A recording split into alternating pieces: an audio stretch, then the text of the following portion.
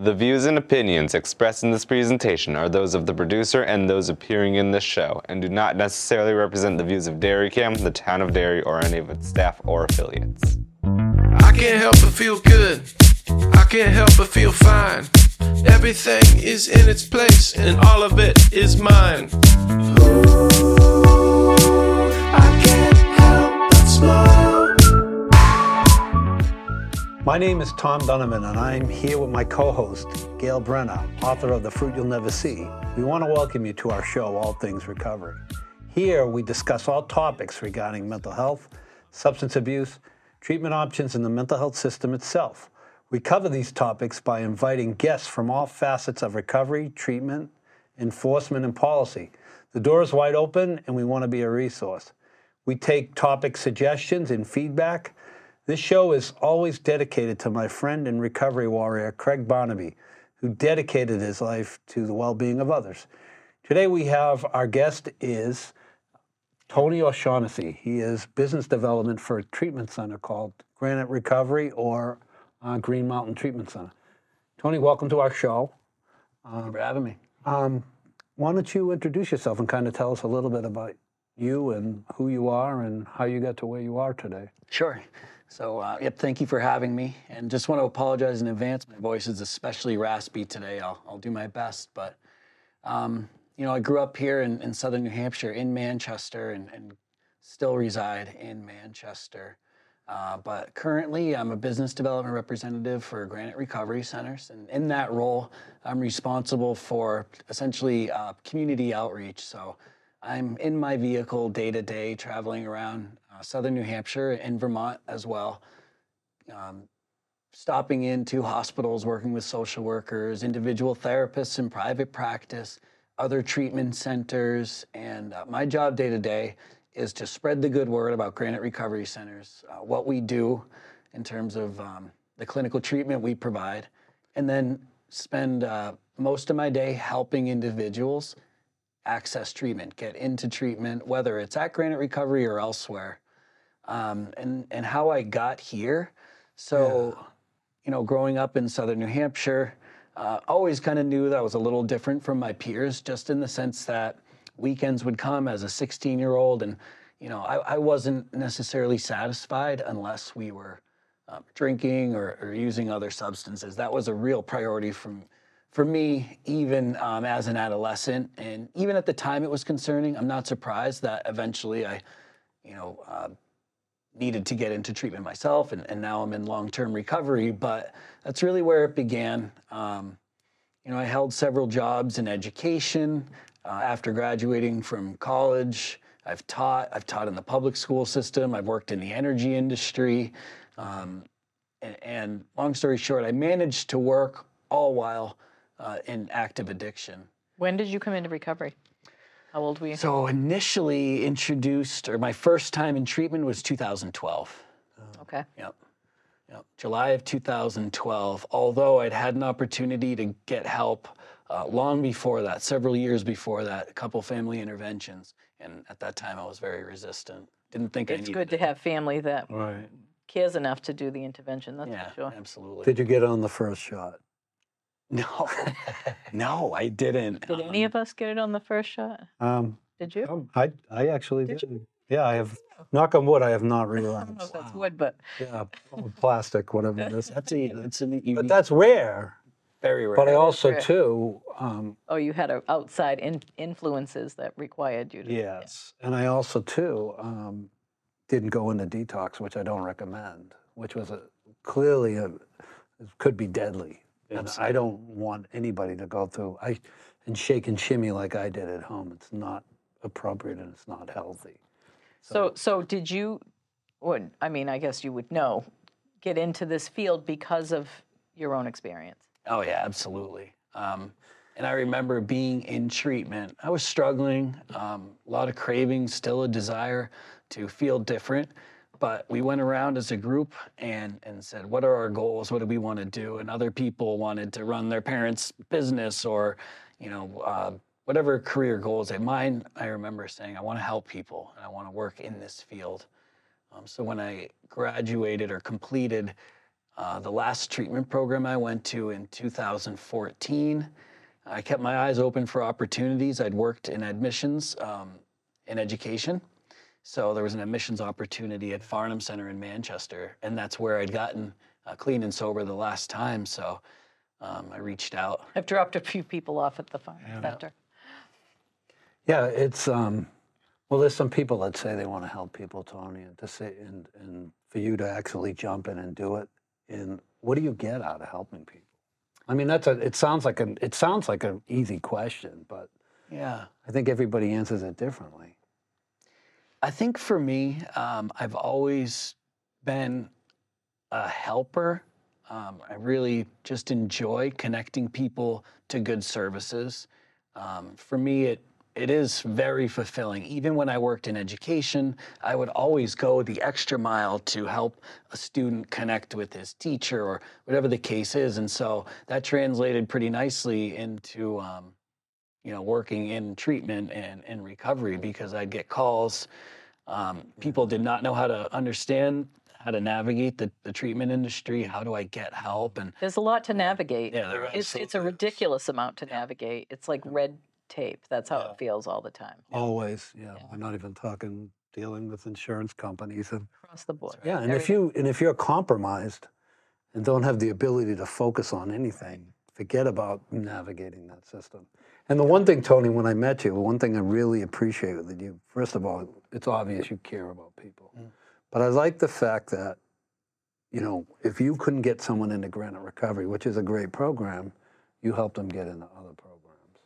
Oh, I'd go to just about any lengths to help someone. In fact, I got a call yesterday. We don't have adolescent treatment. We certainly don't have primary mental health treatment, and we definitely don't treat eating disorders in any of our programs, mild eating disorders, but got a call out of Vermont from a fellow whose daughter's really struggling with a feeding tube and mental health and an active, very severe ED. Nothing to do with any of the work that I do, but I reached out to multiple people in my network and told them, let me know, I'll do whatever it takes to help you find a good treatment option and to help this kid. She needs help. Yeah. So Granite Recovery has a couple different campuses, and I know it's one of the biggest treatment centers in New Hampshire, but maybe tell people about where you're at and what each different site does. Well, so is you work for Granite? Yep, Granite Recovery Centers is kind of the parent company, and underneath Granite Recovery Centers are 5 individual residential treatment programs. Included are right here in Derry, the Granite House, where we have 42 beds and help. It's a residential program for individuals with New Hampshire Medicaid. We have a program in Salem. It's around 100 clients. It's a step down from residential, so people who, with New Hampshire Medicaid, who complete the residential program in Derry for 30 days can go to this program in Salem called New Freedom Academy and stay for an additional 60 days. So these, folks really largely, unemployed, and they're on New Hampshire Medicaid. They don't have the means to get food or housing. They have housing and food for 3 months, and then we help them to establish How do you help them? supportive housing. Well, we connect them with the Doorway program, New Hampshire. So there's It's another program. I don't know anything the about Doorway is created through the SOAR funding, the State Opioid Response Program. So anybody coming out of a treatment setting who's unhoused and needs help, they'll essentially cover the first month of rent in a sober house, which will give people an opportunity to get on their feet, get their own job so that they can afford the rent.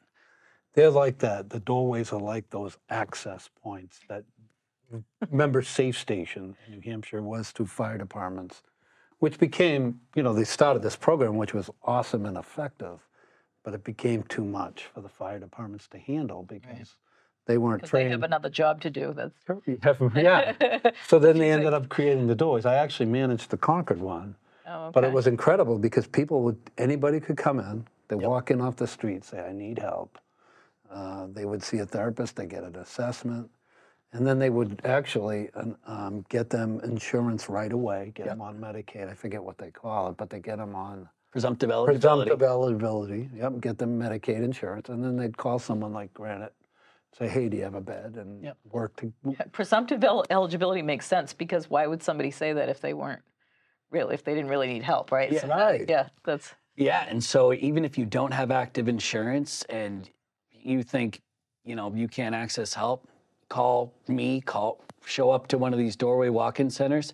Literally, they'll get you signed up for presumptive eligibility. Your Medicaid isn't technically active yet, but you can admit that same day. So really accessible healthcare. And that's the cool thing. What it means is, so say you weren't eligible, but yet you were using, you would immediately, like Tony said, you would immediately get access. get treatment. And then they would almost Like worry backdate about it, kind of. Well, they worry about that. Then they look at it more deeply within a month or so. Yeah, exactly. So you can get a month of treatment under your belt, and then the rest is sorted out. Whether you have It's it a good full- place to start. It is a good place. So I interrupted you. No, that's you were talking about the 5 different companies underneath the umbrella company of yeah. Yeah, so in the southern part of the state, we've got roughly 150 beds for individuals with New Hampshire Medicaid. And then You're saying globally, all different companies, 150 beds together combined. so Granite Recoveries has a total of roughly 450 Wow. treatment beds. 150 or so are specifically for individuals with New Hampshire Medicaid. Oh, okay. And then at 2 programs. We have 3 separate programs where we're treating individuals with private insurance. We're in network with every major insurance carrier in New England. So again, very low cost, high quality healthcare. Anybody who's out there working for a living has access to treatment with us and has insurance through an employer or the marketplace. In Canterbury, we just opened and got licensed for New Hampshire's first and only residential primary mental health program. Before you talk about that, which I really want to hear about, and this might be a question you don't necessarily want to answer, but are there 2 different treatment? Well, are the houses different, or are the facilities different for people who are on Mass Health and people who have private insurance? Truthfully, no. I'm sorry, not Mass No, Health. but the New Hampshire, right, Medicaid. That's a great question. So the curriculums are consistent and repeatable across all programs, regardless of your insurance. So they're really delivering the exact same clinical program. So one day you have New Hampshire Medicaid, you go out, get into sober living, get a job, get insurance through your employer, you have a relapse, you go to one of our private insurance programs, you're going to experience the exact same clinical program. The accommodations are very, very similar. I mean, larger operational budgets when you're dealing with folks who have private insurance, so they may have additional resources that the folks in Medicaid programs don't have. But What would an example of that be? I'm just curious. I mean, it doesn't matter. Good question.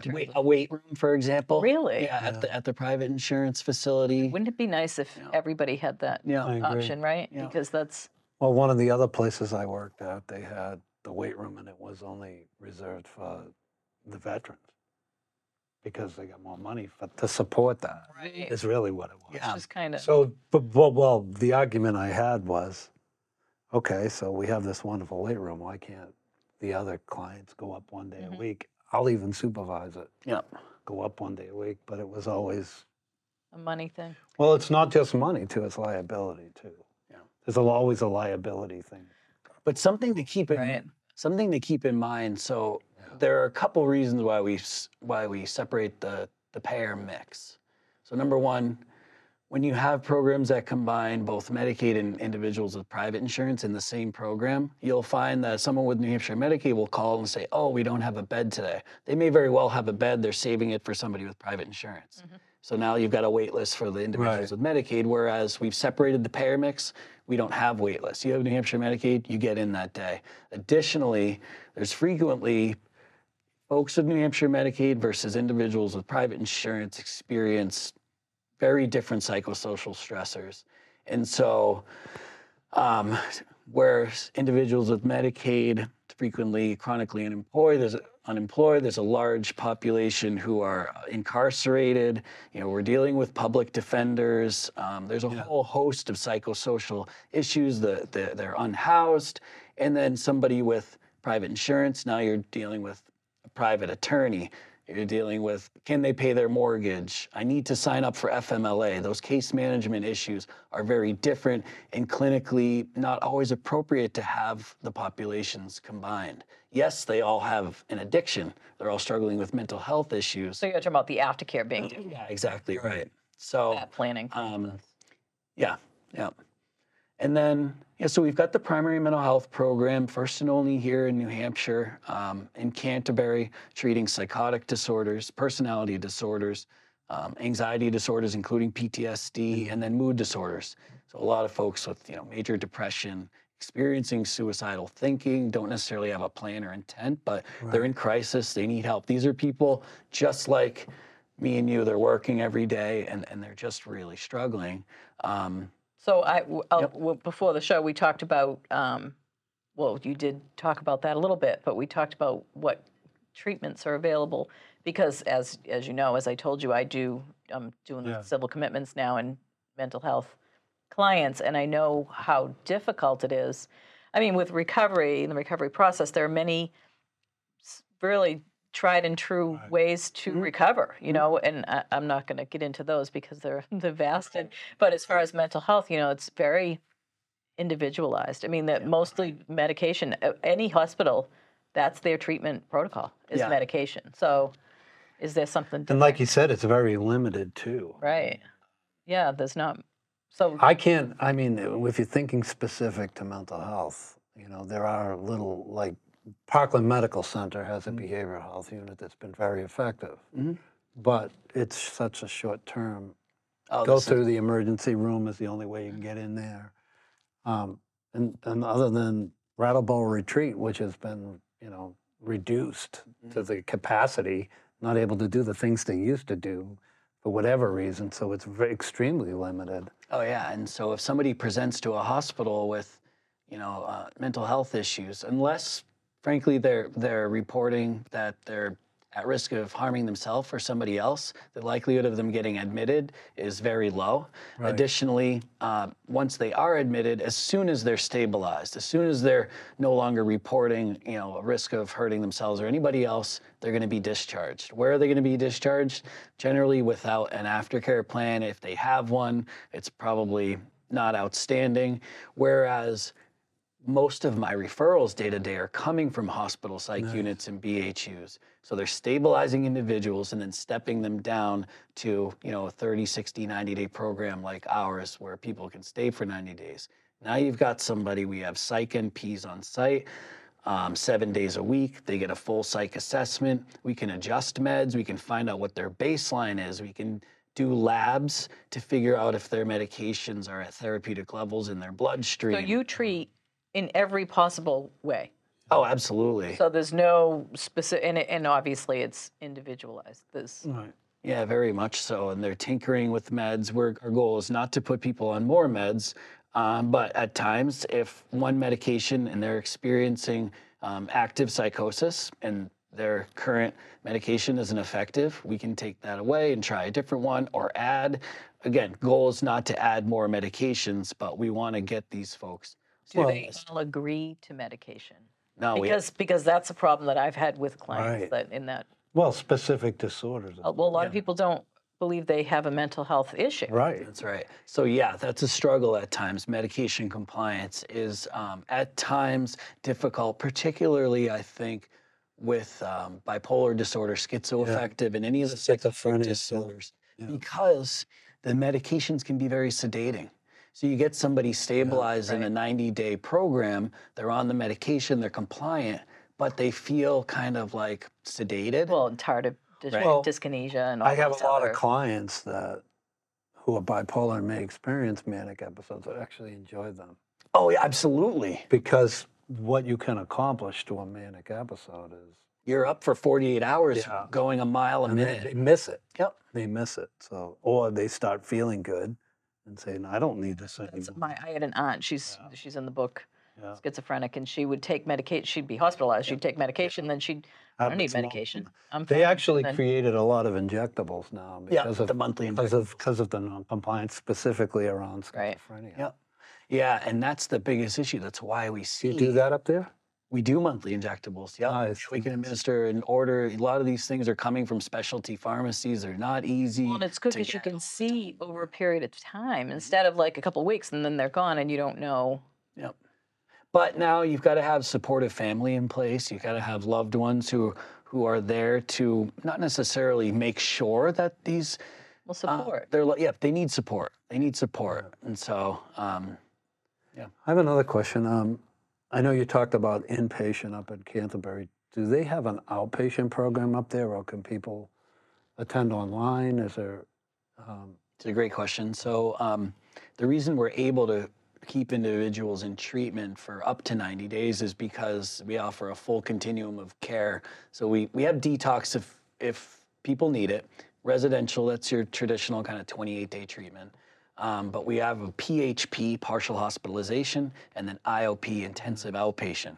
So those are traditionally delivered in an outpatient setting where you drive in day to day, or you get the services virtually.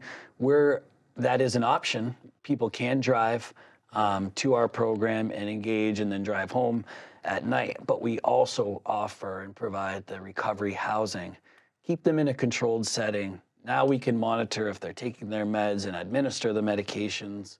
And there aren't the distractions that they might get at home, the temptations that they might get at home. So when they're with us for 90 days, as opposed to driving back and forth. Building a positive habit. Yeah. What about people coming out of jail or being court ordered to attend a program?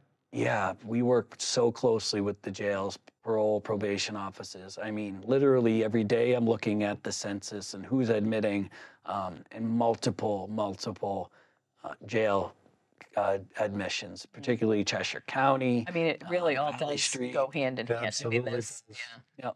Yeah, we work so closely with the case managers at the jails. Again, probation, parole offices as well.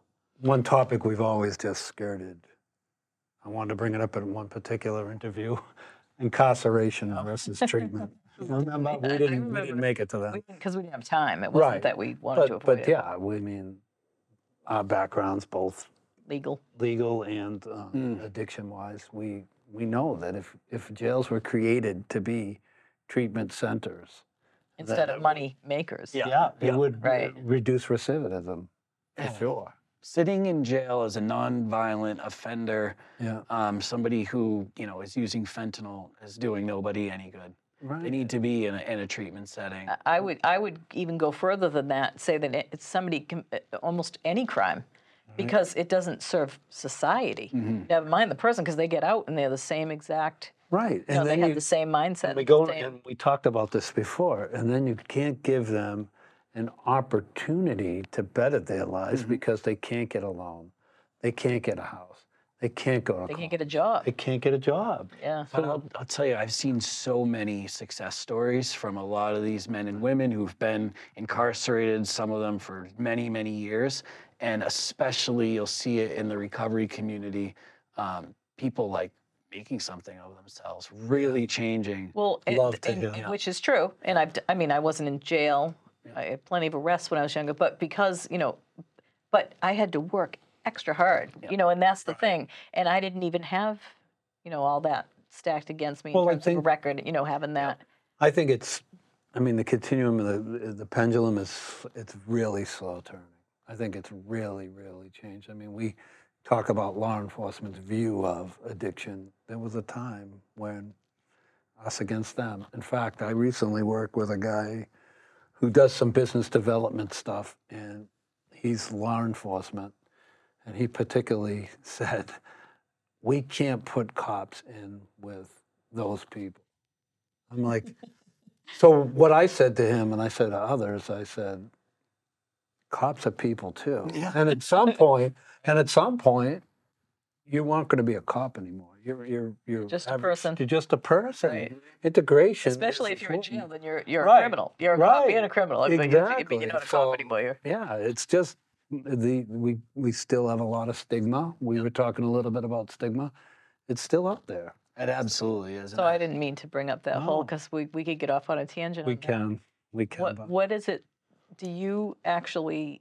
Are you on the ground? You said you drive around. Who are you talking to? Are you talking to the people that you're admitting, or are you talking to? Not frequently. I don't talk frequently to the people who are admitting. I'm primarily working with hospital social workers. Somebody showed up to the hospital, they've been admitted for psychiatric issues, or they need to be detoxed, and they'll call me, hey, Tony, got this gentleman here, he has New Hampshire Medicaid, or hey, he has Blue Cross Blue Shield, can we get him into treatment? And then from there, the process unfolds extremely rapidly. We call, do a very brief assessment, and as soon as the patient's ready to discharge, we could frequently send a driver to go pick them up, get them to treatment. So you do we could pick send people an Uber. Oh yeah, send an feel that. Uber. I do that. So Green Mountain, I had told you earlier, I love I love the fact that they get into the fourth step, and not necessarily because of AA, because I'm, I use AA, but I don't think it's, the only way.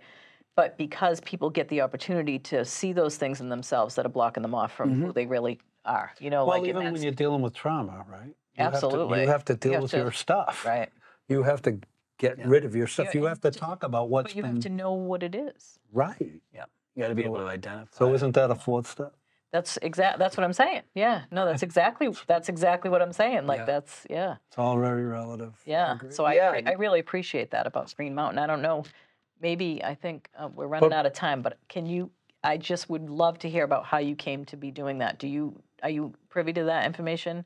The 12 steps? Well, no, the fourth step, or the way they do it at Green Mountain. Sure, yeah. So I think the founder got sober in AA and really believed in that model. Plus, once you leave treatment, it's like exactly you don't get better in 30 days. Right. You've got to return. They say connection's the opposite of addiction. And so AA has this huge community of people who have recovered and do recover. So it's like the best or the most accessible peer recovery out there. Or at least a good place to start. Good place to start. So that's how he got sober. So then he implemented this curriculum around the 12 steps. It's now evidence-based, clinical, recovery, education, skills training. So there is a portion of the curriculum that has like 12-step recovery in it. Yeah. People who are coming out of Green Mountain are the most well prepared for the next step in their recovery than I think any program in the country, frankly. And I hear it all the time. You introduce them to every outlet. I mean, I've been sober for a very long time, and I sponsor a lot of people. I brought a lot of people through AA, the steps through AA. So I believe that to be true, just based on my own experience, that people coming out of Green Mountain have been. One thing I think is important, Tony, before we close is how do people get in touch with you? How do people get in touch with Green Mountain? I think if you want to just, or how do people seek services? Yeah. Well, you're certainly welcome to call me if you need help. If you have a loved one who needs help, if you want me to talk to a loved one, I'm happy to do that. Connect well with individuals. You can call me 603-860-3839. I'll literally talk to anybody. Additionally, you can call admissions, 855-733-0808. It's open 7 a.m. to 10 p.m., doing 24-hour admissions daily, so you could admit at 2 a.m. We just need to get in touch with you before 10 p.m. So, but very accessible treatment.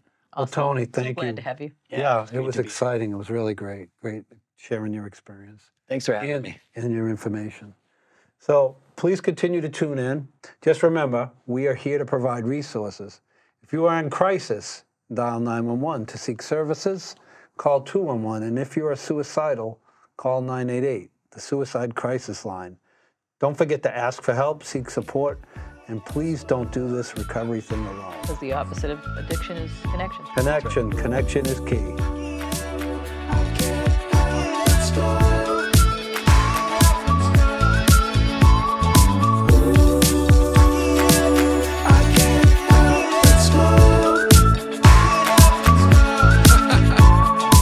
Opinions expressed in this presentation are those of the producer and those appearing in this show, and do not necessarily represent the views of DairyCam, the town of Derry, or any of its staff or affiliates.